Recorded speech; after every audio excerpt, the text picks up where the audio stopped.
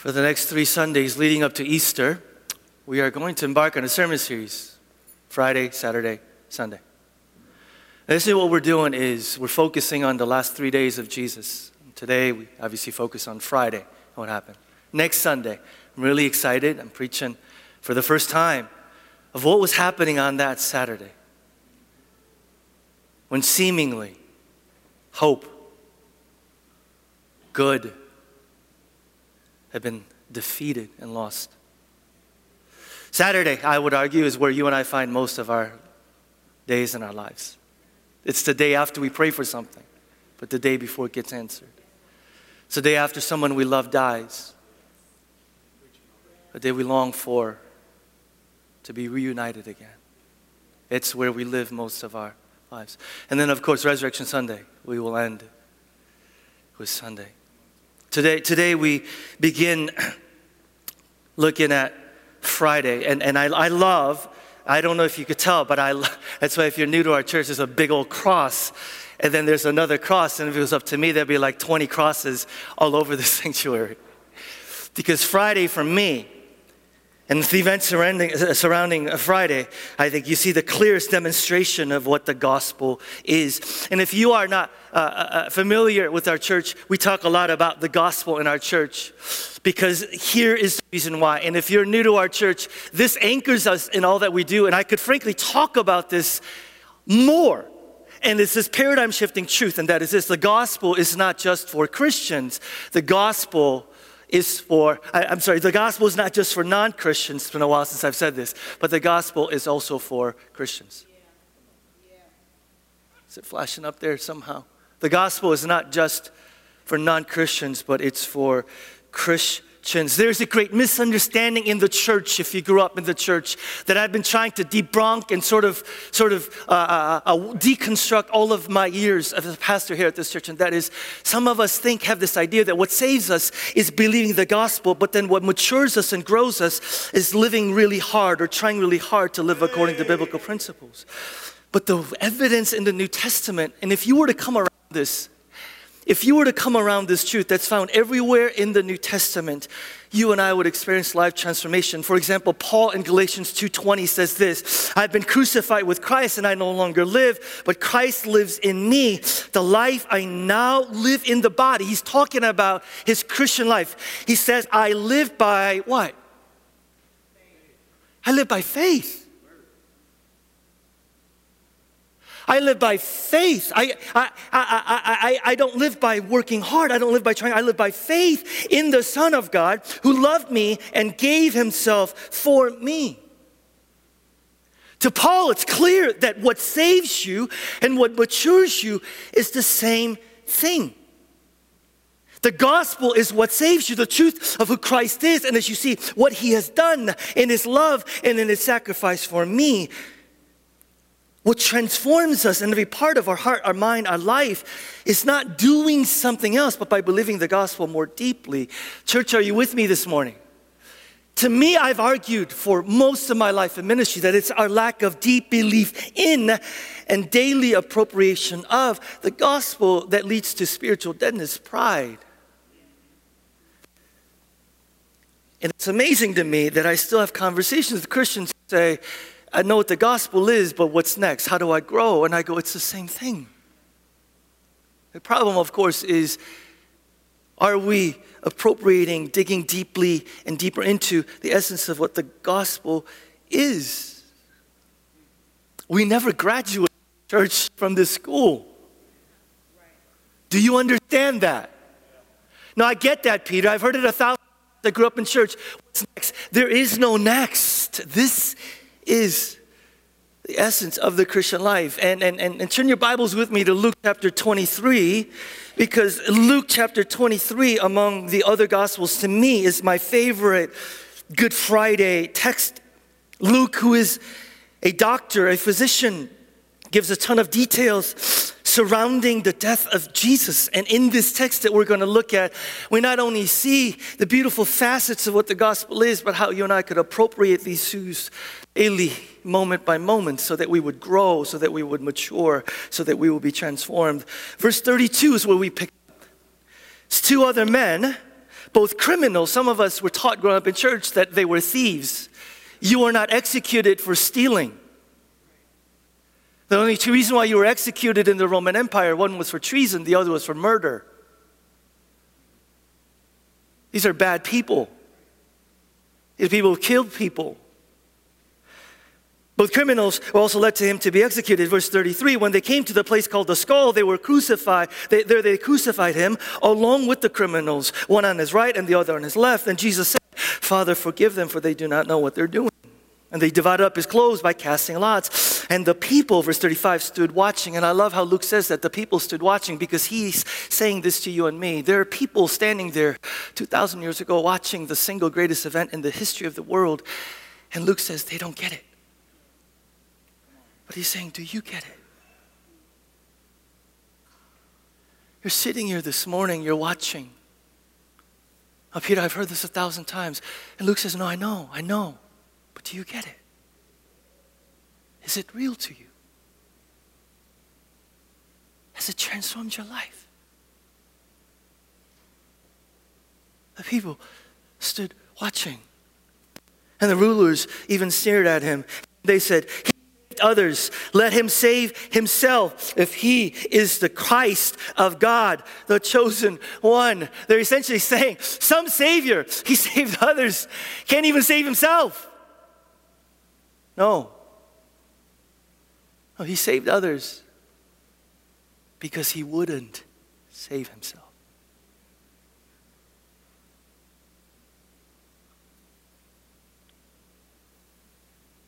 Soldiers came up and mocked him. They offered him wine vinegar and they said, if you're the king of the Jews, save yourself. There was a written notice above him which read, this is the king of the Jews. One of the criminals who hung there hurled insults at him. Are you the Christ? Well, then save yourself and me. Save yourself. You God, save yourself and us. Let me stop here and say this. We're going to park here for a little bit, because the first criminal comes to Jesus like millions of people come to Jesus every year. What does the first criminal say? Essentially, he says, Jesus, you're the Son of God. You're the Son of God. Look, I'd be happy to believe in you. I'd be happy to worship you. I'd be happy to surrender myself to you. One condition, get me out of here.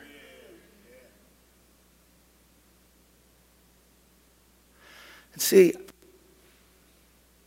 in a morning like this, I'm guessing that some of us are on very familiar emotional terrain, as I like to say once in a while. You might not even consider yourself Christian. You might not even consider yourself religious or spiritual necessarily. And you're in some trouble right now. I mean, that's why you're even here. You're experiencing some hardship financially or relationally, or even in your marriage, or maybe your career. And maybe you walked in here because your friend invited you. Maybe you walked in here and you're saying to yourself, maybe I need God in my life. Maybe I need God in my life. I need him to be real. I need him to show up. And maybe he is someone worth trusting and someone worth worshiping. So here's what many of us do. We say, God, if you're there and if you're real, and get me out of here. God, if you're there and you're real, I might want to trust you. I might want to believe in you, but answer my prayers. Or this. God, if you're there and you're real, God, if you're there and you're real, then do something about this. And it sounds reasonable enough, but can I just point something out?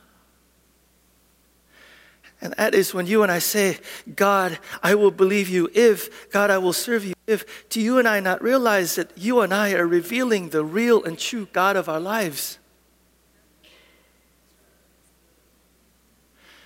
Did you and I not realize that when we say, God, I will believe you, serve you if, whatever is on the other side of that if is the true God of our lives? And do you realize, I'm going to push you here, what we're essentially saying is, God, if you're real, if you will help me worship this as Lord, then I will be glad to serve you as Lord.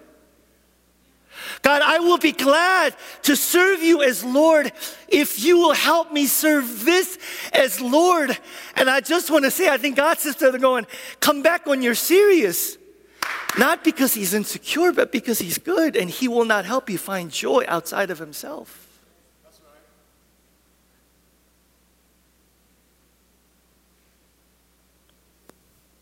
right. The other more subtle form of this goes something like this, and that is, I'm interested in being a Christian, I'm interested in Christianity, but I hear this all the time, do I have to give that up? Do I have to stop doing that? Or Christians, our form goes like this, I want to give all of my life to him and worship him as Lord, but do I have to stop doing that? Do I have to give that up? And essentially what we're saying is this, I'd be happy to worship you. I'd be happy to serve you. I'd be happy to bow down and surrender my life to you as Lord, as long as you keep supporting how I want to live. Do you realize how silly it is to come with Jesus, if he is who he says he is, with these conditions? Do you realize how silly it is to come to Jesus with these conditions? Can you understand why maybe Jesus says to some of us this morning, how can you understand, how can you possibly understand what your life is supposed to be like when you don't even know the author of life?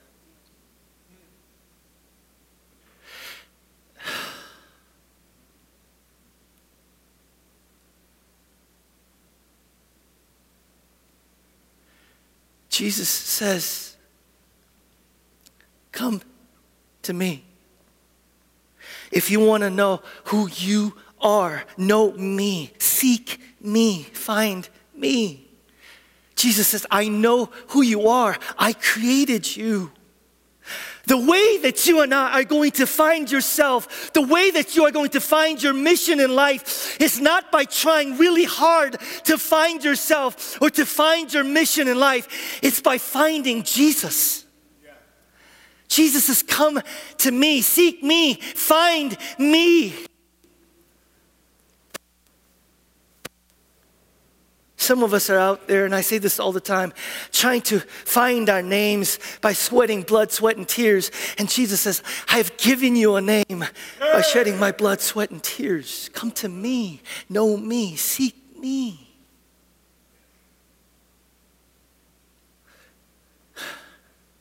So here's where we begin this morning. What is your motivational center? Be honest this morning, or else you and I are just gonna stand and watch and walk out, have lunch, and go about our day and go about our weeks. What is your motivational center? In other words, about what are you saying this morning? God, can you do something about this?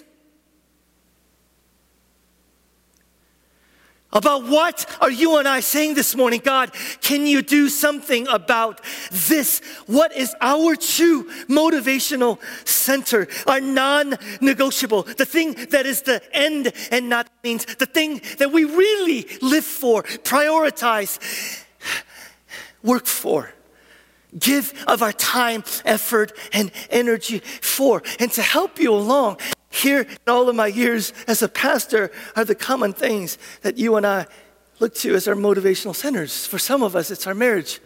Some of us, our careers. For some of us, it's relationships, romance. Some of us, it's our grades. Some of us, our ministry, money, success, cause, children. I need you to be rigorously honest this morning. Can you put that list up, please? About what are you saying this morning? God, do something about this.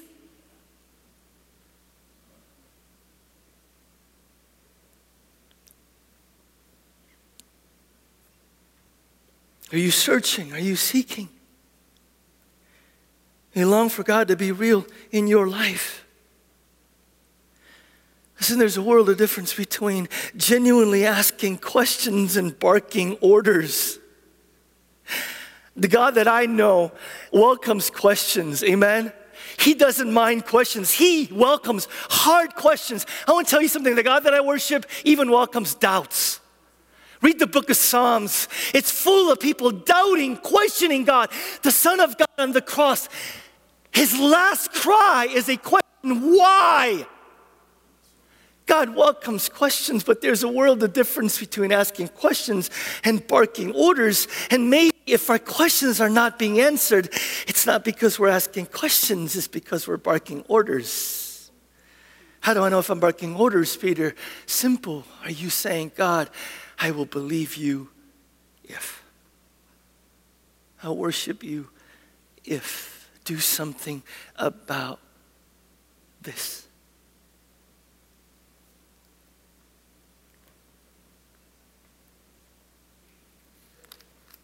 What does the second criminal do? It's interesting to me, verse 40, but the other criminal rebukes him. Don't you fear God, he said, since you are under the same sentence. Verse 41, we are punished justly for we are getting what our deserve, but this man has done nothing wrong. Then he said, Jesus, remember me when you come into your kingdom. He doesn't say, God, I'll believe you if. God, I'll surrender to you if. God, I will if. What does he say? He simply says, I want to be with you even if you don't get me out of this.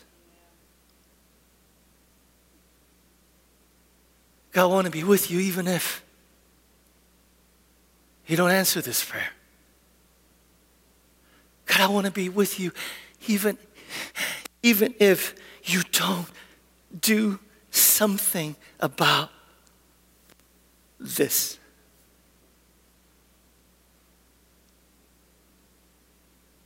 Friends, Christianity will only work for you if you serve him, whether he works for you or not.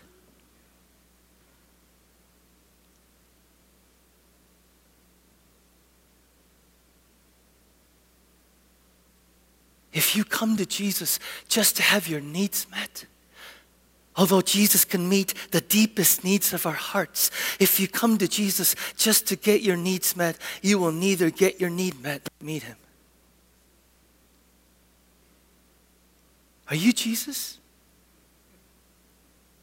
Are you who you say you are? Start there.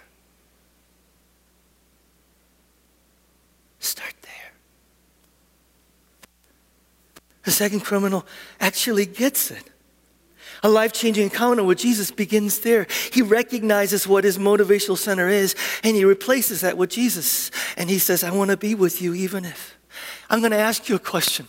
You're going to either walk out here this morning saying, unless he does something about this, I'm out of here. Or you're going to walk out here saying, I want to be with you even if.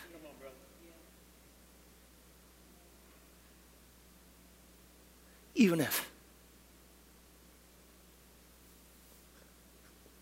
Church, is this hard?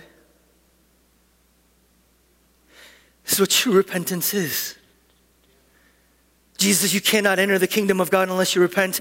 You're never going to make any spiritual progress in your life unless you and I recognize the real thing that we're building our life on, the real thing that is our significance, the real thing that is our hope, the real thing we are saying, God, do something about this. Unless we recognize what that is, acknowledge what that is, unless we replace that with Jesus.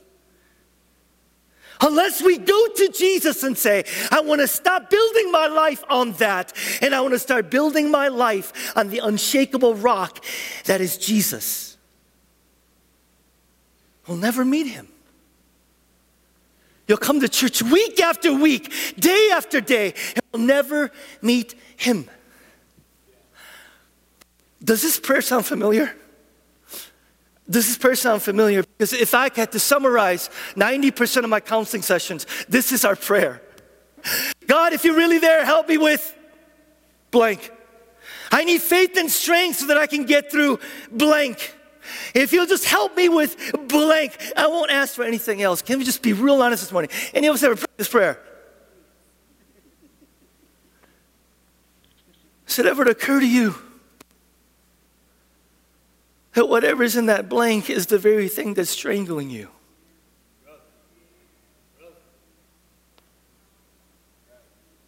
Does it ever occur to you and me that the very thing that fills that blank, God, if you will just help me with this, help me with this. Does it ever occur to you and me, us, that whatever is in that blank is the root source of our fear, of our anxiety, of our confusion, of our anger? Does it ever occur to any of us that the very thing that we're asking for is the very thing that is a root source. What is hindering us from growing spiritually? Maybe what we think is the problem is not the problem. What would happen? What would happen if that prayer that I pray every day sometimes, and you pray, what happens if that prayer became, God, I don't need you to help me with this. I need you to be the center. I need you to be the foundation. I need you to be the wisdom. I need you to be the life. Because if you are my center, my source, my significance, then not only will I be able to handle this blank, but every other area of my life. Maybe the prayer that saves not just non-Christians to Christians, but what saves you, Christian, from where you are, where I am today, is to say, God, unless I make you the center of my life, unless you are the center of my life, then it doesn't matter whatever helps other areas of my life. I'll continue to be trapped, enslaved. Jesus Christ didn't just come to forgive us, he came to set us free. And that's why some of you walked in here this morning, and whatever's in that blank, that's an area in your life that is shaking you. That is an area in your life that's falling apart. That is an area in your life where God has closed and shut doors. And we think, let me give you a visual. We think it's about what's in our hand. It's not what's in our hand, that blank. It's about what it represents. What it represents is you saying to him, you are my center. You are my non-negotiable. So in love, God will keep after you. Another way I put it, God will keep after you. Not because he's after you, but because he's after you. Not to angry strip away our freedom, but to lovingly remind us. The life is found in him. What fills that blank?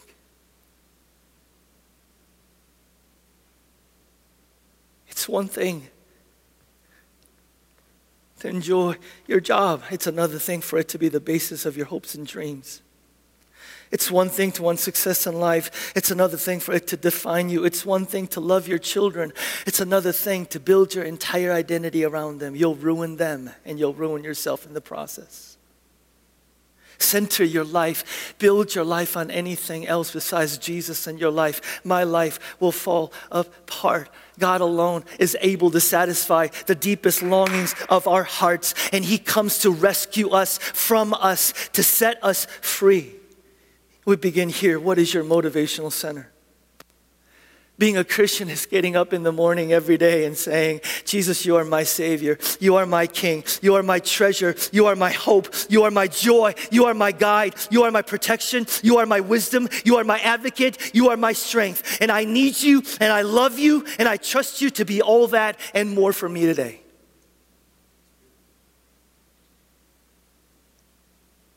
What is your motivational center? I'm a Christian, Peter. I'm not asking that question.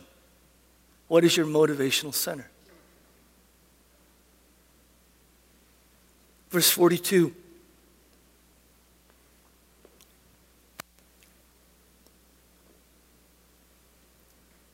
Then he said, Jesus, remember me when you come into your kingdom. Verse 43. And Jesus answered him, I tell you the truth. Today, you will be with me in paradise. If you're paying attention this morning, you notice what the second thief says, because it's incredibly counterintuitive. He's saying, I deserve to die. I've done some things. I've done some really, really bad things. I've killed people. I've destroyed lives. I deserve to die. He doesn't say like the first thief, I don't deserve to die. Get me out of here. I've done some things. I deserve to die. But then he says what? So welcome me into your kingdom. So welcome me into your kingdom. It makes sense to say, I deserve to be punished. So punish me. Oh, I deserve to be rewarded, so reward me. But this guy has the audacity to say, I deserve to be punished, so reward me. I deserve to be cast out, so bring me in. I deserve judgment, so give me grace. And the most amazing thing is Jesus doesn't say what? That makes no sense. He says what? You get it. He says, you and I get it. You're a horrible sinner. You deserve to be punished, but you'll be rewarded. You deserve to be cast out, but I'm going to bring you in. How? Why? Because of the darkness. Because of the darkness, verse 44. It was now about the 6th hour, and darkness came over the whole land until the 9th hour, for the sun stopped shining. Every place in the Old Testament that talks about the day that God is going to come and destroy all evil, all injustice, is described as a day of the Lord, the day of judgment, or the day of darkness. Joel 2:1. Let all who live in the land tremble, for the day of the Lord is coming. It's close at hand. A day of darkness and gloom. A day of clouds and blackness. What is Luke telling us? This is Judgment Day before the Judgment Day. This is Judgment Day, church, before the Judgment Day. The justice of God, the wrath of God is coming down on the sinless Son of God. The justice of God that eradicates and demolishes evil is eradicating and demolishing Jesus.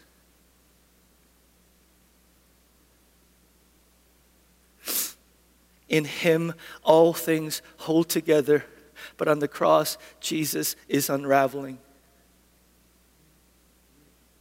The creator, the maker of the world is on the cross, and he is being unmade. And I ask you this question this morning. Why is he doing that? For you. And for me.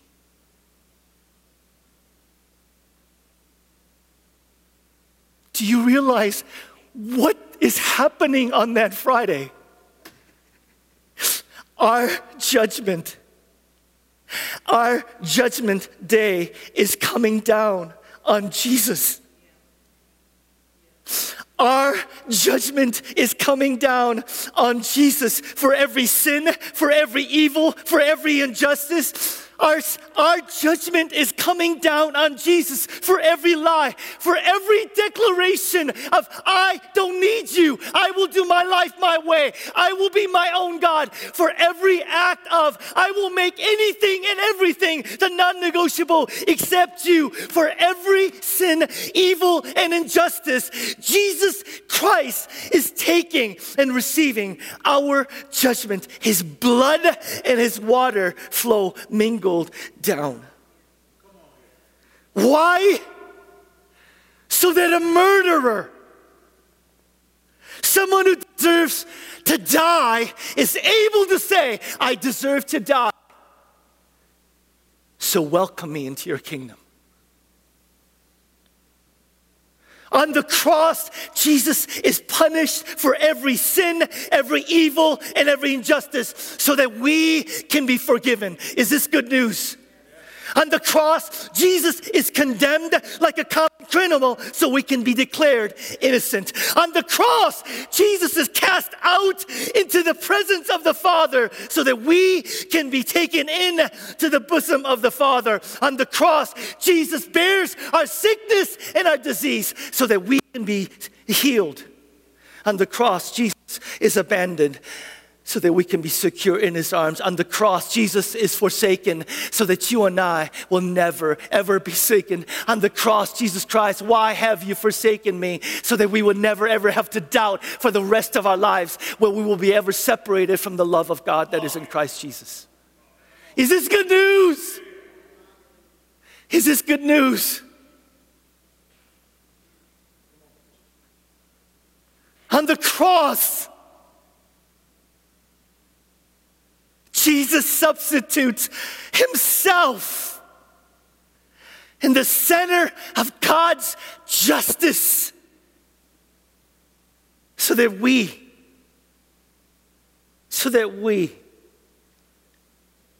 can be declared innocent.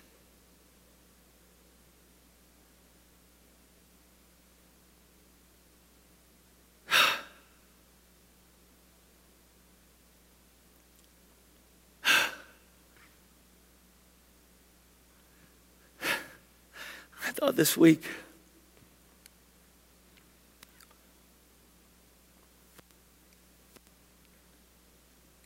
about the fact that all life-changing love is substitutional sacrifice. If you're a parent, you know what this is like. John 15:12, greater love has no one than this, that he laid down his life for his friends. My favorite actor is Daniel Day-Lewis. I need him to unretire.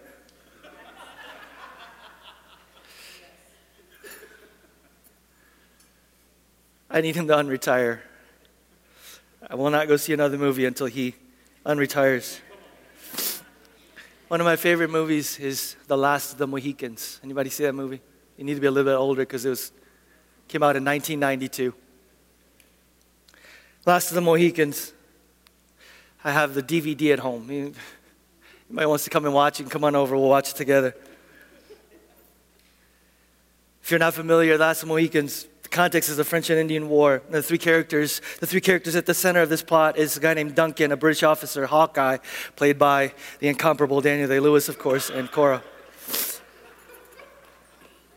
Duncan is a British officer, and he loves Cora. He loves Cora, but so does Hawkeye.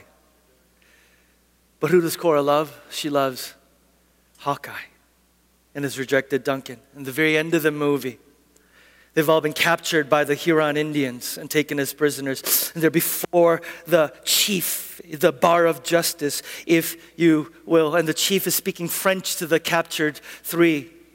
And the chief is speaking French. And he says, and by the way, Hawkeye's the only guy out of the four that doesn't know French. And so Duncan is having to translate to Hawkeye what is happening. And the chief essentially says, Cora must die for the sins of her father and the atrocities committed against our people. She must burn in the fire for the sins of her family. And then he turns to Duncan and Hawkeye and he says, you two can go. It's at that point, of course, that Hawkeye turns to Duncan. He says, I need you to translate for me. Tell him my life for hers. Tell him my life for hers. Tell him. And Duncan turns to the chief and utters something in French. And Hawkeye says, did you tell him? Did you tell him? And Duncan says, yes. But to his utter shock, the chief turns to Cora and gives Cora to who? Hawkeye. And Duncan is taken by the Indians, and he's thrown into the fire. Some of you guys remember that scene? He's thrown into the fire, and as he falls into the fire, it's almost a form of crucifixion, right? Can I ask you something? This scene could be repeated 1,000 times in all kinds of movies. What is it about scenes like this where you get a lump in your throat and you go, why? Who did do this? Because even in our culture, there's this innate understanding that ultimate love is one of substitution, sacrifice. What is Jesus doing on the cross? Me for you. Sometimes I don't even know what to do with this, even as I preach it. On the cross, he's saying, me for them. Take me. Take me. On the cross, Jesus is saying, I'm going to have all the judgment that you deserve fall on me. For all the sin, all the evil, all the injustice you've done. I am going to the fire for you. The gospel church says there is a judgment day, but the ultimate judge came in our place and took the judgment that we deserved. Greater love has no one than this, that the Son of God laid down his life for his friends. Is this good news? Jesus is the ultimate judge who is judged. Why? Because he didn't want to lose you. He doesn't want to lose me. And he willingly goes into the center of receiving God's justice and wrath for our sins so that we can go free. Take me, let them go. I'll take their judgments. So on Judgment Day, you could stand on your feet and be accepted by the Father. I don't know how this could get old. I don't know how we allowed this truth to get old where our hearts are no longer melted by this. How do we come week after week, day after day, look at the cross and be unmoved, church? I'll tell you why. We don't just get saved by the gospel, we are transformed by going into it deeper. Do you and I allow the truth of this to penetrate our hearts? Do you and I, not once a year on Good Friday, this is the essence and the truth.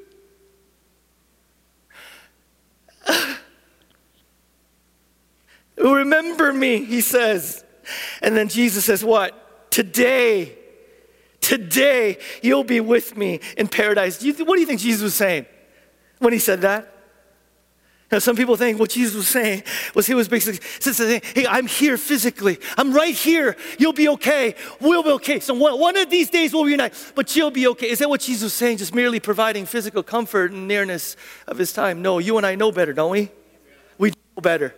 Because when Jesus said, today you'll be with me, witness Christ is something that's found throughout the New Testament. And it gets to this truth. To those who believe whatever is true of Christ is true of us as well.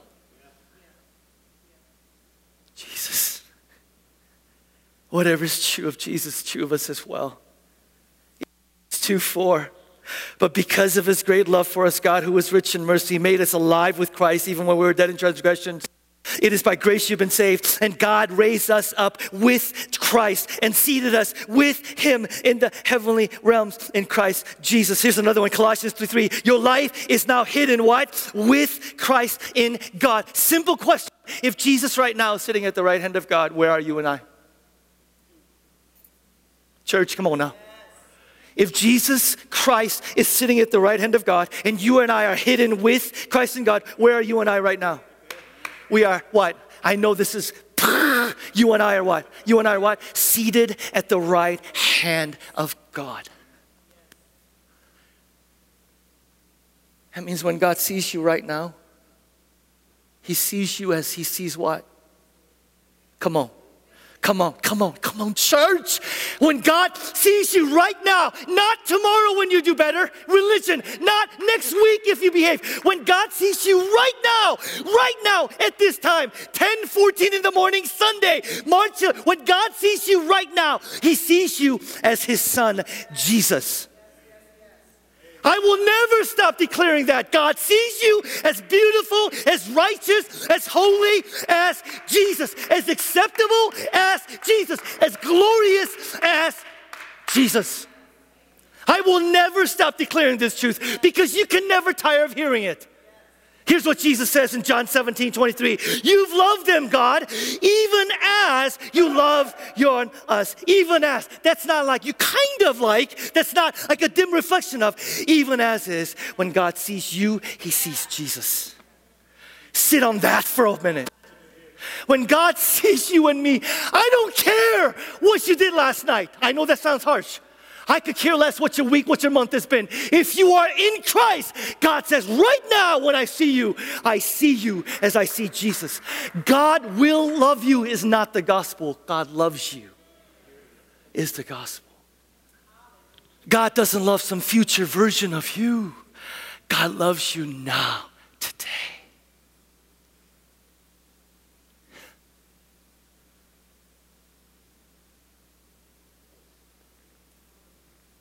Anybody need to hear this truth this morning? Because if there's anybody here who's haunted by their past, and who isn't haunted by our past? Good Lord. If there's anybody haunted by that, something you did, something you said, something mistake that you made, whenever Satan or your conscience or other people come and say, do you remember that? Do you remember that? Do you remember that? You say what? Jesus stands at the right hand of the Father and says, I paid for that. That's my daughter, holy, righteous. There is no more judgment coming. I paid for that.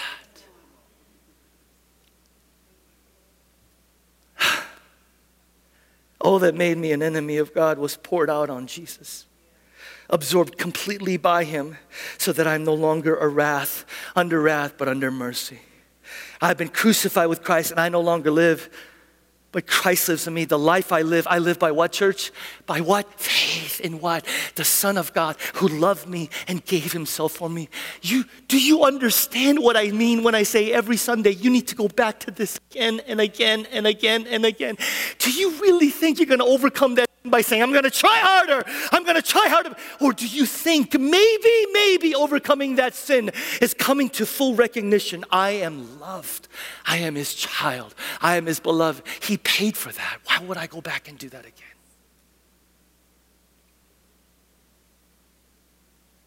He loves me, even as he loves his son, Jesus. Let me end with this. Verse 45. And the curtain of the temple was torn in two. The curtain of the temple separated God's holy presence from the rest of the tabernacle and the temple. And the holiest man, the high priest, on the holiest day of the year, Yom Kippur, representing the holiest people on earth, the Israelites, would go into behind the curtain to offer sacrifices. But the minute that Jesus dies, this incredibly thick curtain that separates the Holy of Holies from the rest of the humanity is torn from top to bottom. By the way, just to tell you who did it, cornerstone, top to bottom. And now the message is what? Anybody could come and meet God. And in the book of Mark at the very end says this, Mark 15:38, the curtain of the temple was torn in two from top to bottom, verse 39. And the centurion who stood there in front of Jesus heard his cry and saw how he died. And he said, surely this man is the Son of God. This is the climax of the book of Mark. The whole book of Mark begins with Jesus, the Son of God. And for 15 chapters, people are going, who is Jesus? Who is Jesus? Is he the Son of God, Son of God? And at the very end, Mark says, here's the first guy who gets it. And who is it? It's a centurion. You go, who's a centurion, Peter? He's a Roman soldier. Do you know how he got to be a centurion? He had to kill a lot of people. He had to kill a lot of people. He has seen bloodshed. He has caused bloodshed. And Mark has the audacity to say, you want to see the first person that gets it? The first person who is spiritual darkness and penetrate. First person who can go and see God. It's what? A centurion, a hitman. And you think there's no hope for you?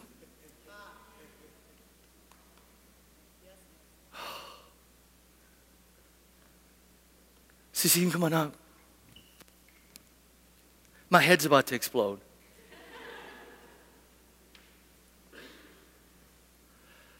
Some of you, see, if you're a Christian, you're sitting there going, oh man, Peter, I've heard this 1,000 times, and I'm telling you, you don't get it. You don't. Because if you got it, your life will be different. If you got it, if we got it, our life will be different. That thing that stings, that criticism, it wouldn't sting. That acceptance that you desperately long for, you would be able to say, no, don't need it. The thing that you place your hope, significance, identity in, the thing that you desperately want to live for, those things will no longer control you. And most of all, I think you'll be able to live in joyful confidence of who Jesus is. So as a Christian, I'm going to get to you in a second, but if you're a non-Christian, and you've been maybe coming for a bit and you've been kind of collecting the dots. Maybe today is the day that you put the dots together. And you say, Peter, what does it mean to be a Christian? I don't even, very simple. And so profound.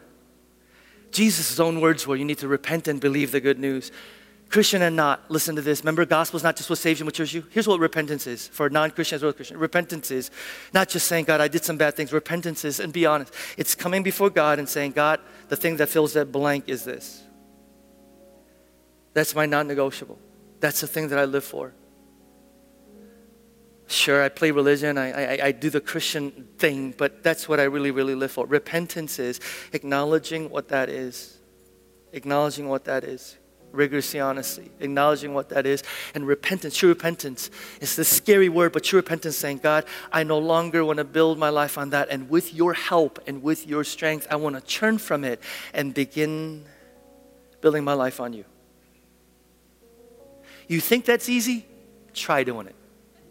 Try doing it. This is the reason why the Bible says offer your lives as living sacrifices every day. Because every day you and I come up and we go, God, if you will just do something about that. Oh, no, but it's not about that. It's about my heart and what centers me. And every day is active repentance saying, I turn from that and I turn towards you. I turn from that and I look to you. I stop seeking that and I seek you. And then belief. Repent and believe. What is belief? It's not just adhering to a set of doctrinal statements, although that's a part of it. Belief is basically simple saying, God, accept me based on what Jesus did and not what I want to do.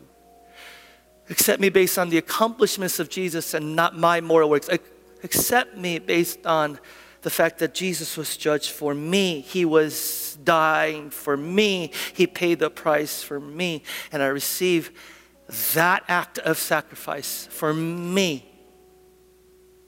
For me. John 1:12, to all who received him, who believed in his name, he gave the right to become the children of God. It's trusting in his finished work and not earning. Repent and believe. You see how that's not just for non-Christians, it's for those of you and me who say, I follow Jesus. It's for all of us who say. So I want to end with this morning before we take communion.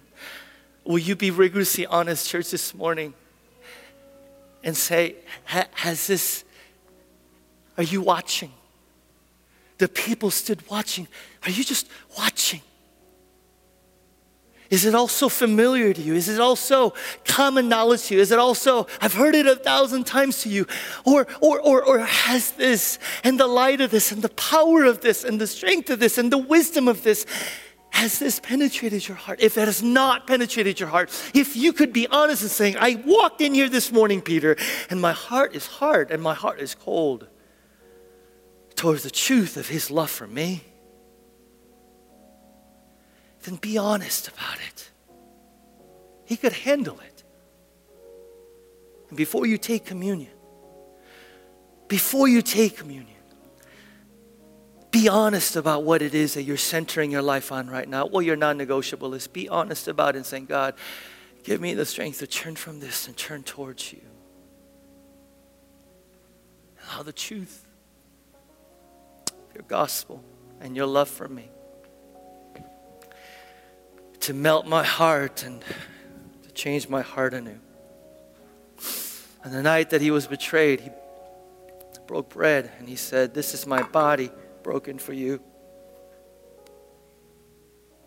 Whenever you take it, do it in remembrance of me. He loves you like that. He loves you like that.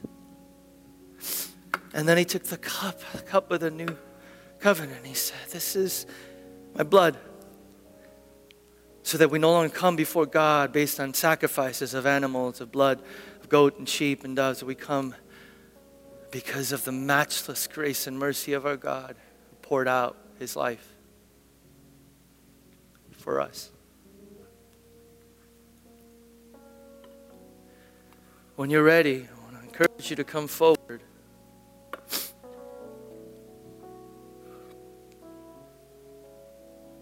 I could only talk. That's all I can do. The work of your hearts being transformed and changed and being convicted is the work of the Holy Spirit. And my prayer for you and me this morning is that God would do his work. Father, may this old familiar story come alive anew in our hearts.